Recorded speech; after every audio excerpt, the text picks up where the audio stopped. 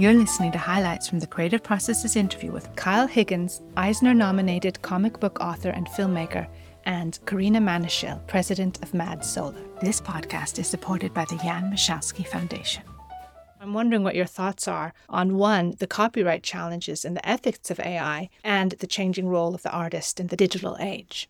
We've essentially self-immolated as an industry just to essentially recreate cable is where we're heading. A lot of people made a lot of money. Everything's content. And if I were going to advise a teenager going into the arts now to go to college or to try to build a career, I wouldn't even know where to start because it doesn't really feel like it's super viable or sustainable in a lot of ways going forward unless we really take a cold, hard look at what we're doing here, what shortcuts we are willing to take, and whether there's going to be any regulation coming in these industries before it's too late.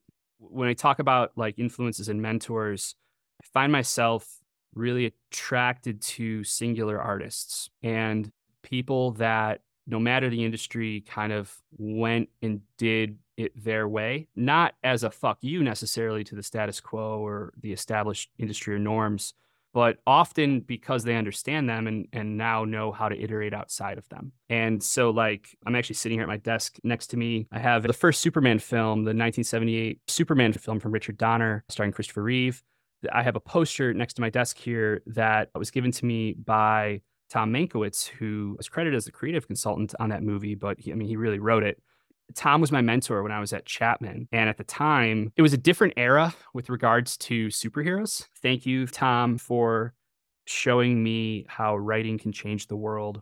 And so that type of encouragement, that type of believing in you, even if you're not seeing it, just all of that was very, very informative and important for me. And it's something that I try to carry forward now as I'm working with younger writers or younger artists. And it was just incredibly influential. When I was younger, I used to draw all the time. So cartoons, comic books, anything visual just got me really quickly when I was younger. And I wanted to be a cartoonist up until I was 14, 15. And then I had this idea to be a rapper. But animation, cartoons, these were things that I was super passionate about. It's something that never changed throughout my life. You know, as I grew older, I still had an interest in comics. I still had an interest in animation. And reading comics as a kid was great for me because what I would do sometimes, because I used to airbrush and I would take pictures from the comic and draw them and make them bigger and have these big blown up pieces that I would do. There was one comic that I was really obsessed with that I used to do drawings of all the time, and that was Scud the Disposable Assassin. That was really the first comic that I read that I felt like, oh, this is a unique story.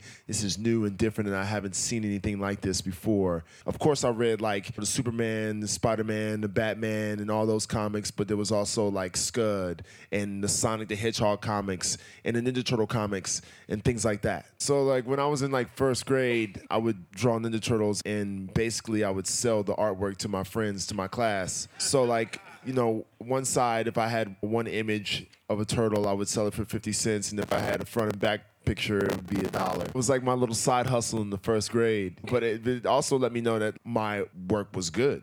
You know, people actually wanted it, and people were checking for me to do artwork of turtles all the time. So, yeah, I started off a little business in the first grade. Well, as a lot of my fans know, this Moon Man thing has been kind of like my theme from the very beginning. And I think it wasn't until my fourth album, In the Cud, where I really started to conjure up a world where this Moon Man character existed. And I don't know how many people got a chance to see that Cut Life tour that year where I wore the spacesuit. That was kind of like my first entry into making him a real thing. And on the suit, there was little details that gave you a little bit of the story. The album Satellite Flight was the name of the journey that I was trying to take the character on, and he was a part of this satellite academy, this ragtag group of soldiers that work and have a base on the moon, and I had this whole backstory, so that's how I came up with the whole theme of the spacesuit. But on that album, if you know, I had like that intro, The Resurrection of Scott Mescudi, and all those intros, that was me kind of scoring this movie. In my mind, this story of like who this Moon Man character was. It was very vague. You know, I didn't have any details. You know, I want to take the listener on this ride where this character I've been talking about for the past 5 years is, you know, a real thing. A couple years ago, it kind of got to this point where I was like, man, this is something that I want to actually bring to life. And I thought telling it in comic form would be the best way. And I thought there was no other better person. When we were reaching out and we were thinking about people to work with, you mentioned Kyle, and I just did my research, and I was like, yes, he's the guy. You know, it was like a no-brainer. And as you guys know about all of his other work, you know he's the fucking guy. I was like, wow, I really finally have an opportunity to make something that I've spent 15 years of my career building, making it a real thing and bringing him to life. You know, I'm partnered with Kid Cudi, and we'll call him Scott. And this really started with him looking around the industry and feeling like Black superhero characters had either been exploited, or you're hearing the fourth character in Fantastic Four. And Scott really had a resonant experience growing up with comics and wanted to create the superhero of today, the kind of modern culture-facing hero. And he said, well, let's build out a comic book.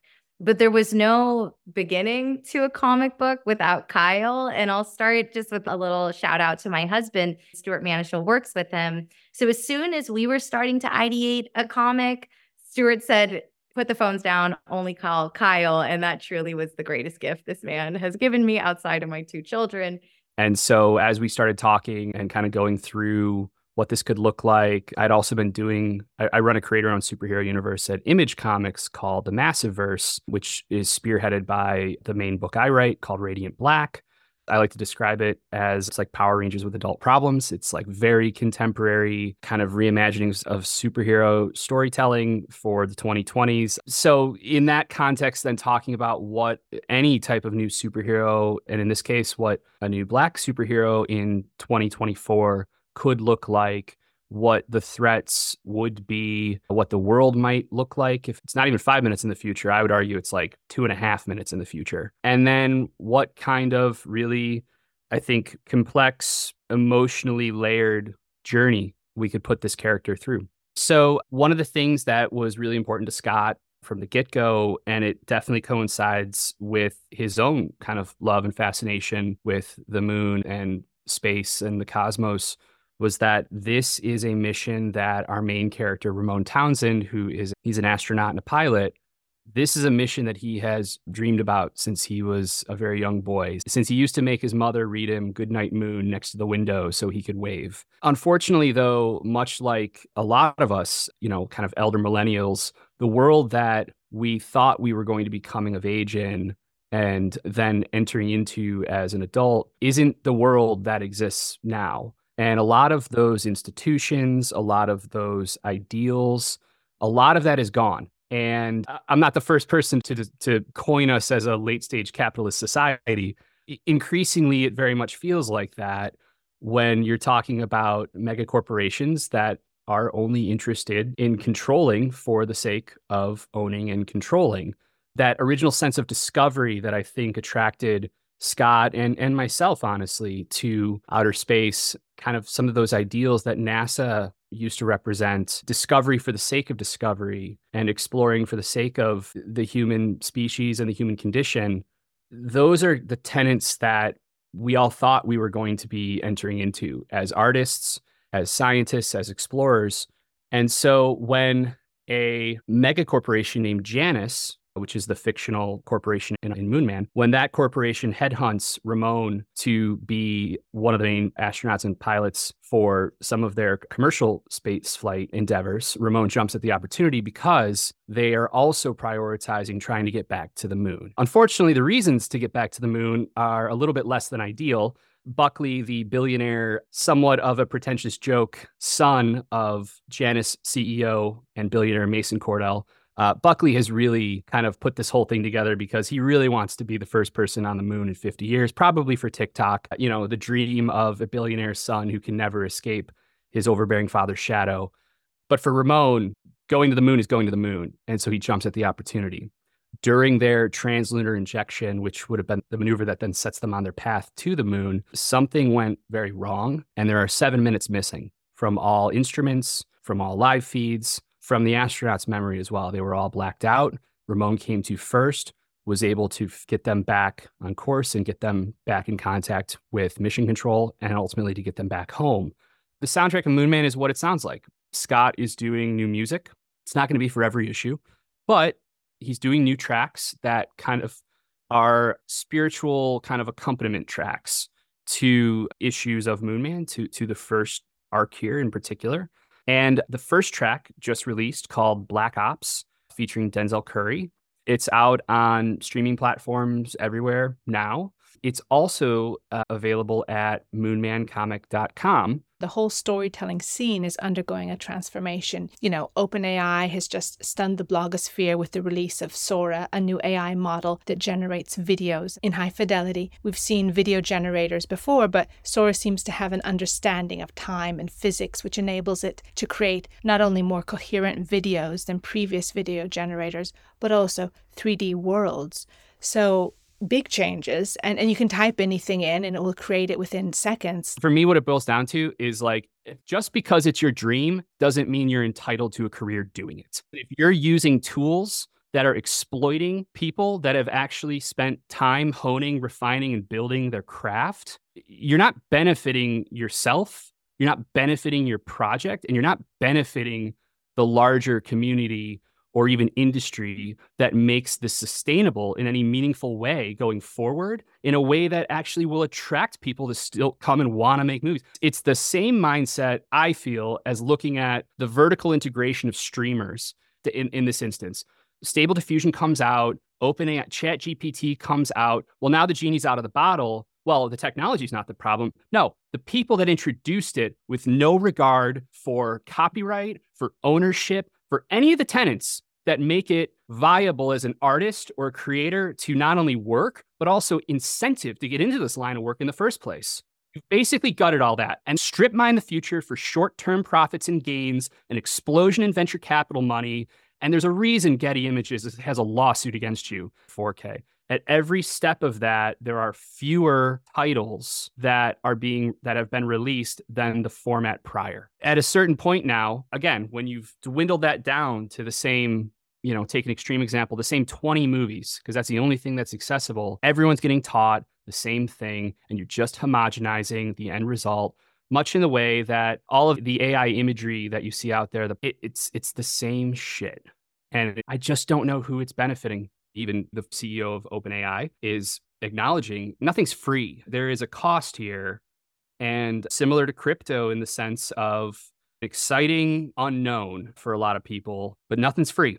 And I'm super curious to see how this shakes out on that front. I also think part of the problem, and you brought this up in the part of our conversation about Moonman, so the feeling that we've essentially been priced out of the life that we were supposed to lead. So we were all taught, put your head down, go to school, get a job. You're going to afford a family, a house, kids, all the things that your parents had, you're going to have if you just follow the same path.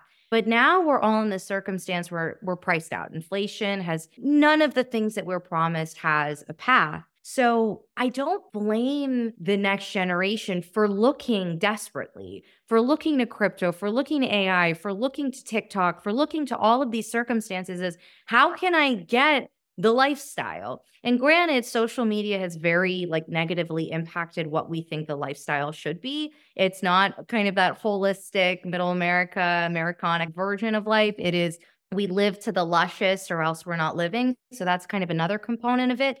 But I think the status quo and the standards are not up to snuff. So you've got a reaction of collective majority who grew up on technology and has no problem living inside of it saying, hey, can this thing save me? Can I find my out if I create a quick fix by operating on behalf of a moment? And those regulations to them come later. We hope you've enjoyed listening to these highlights. To listen to the latest episodes or learn more about participating in exhibitions or interviews, click on subscribe. Thank you for listening.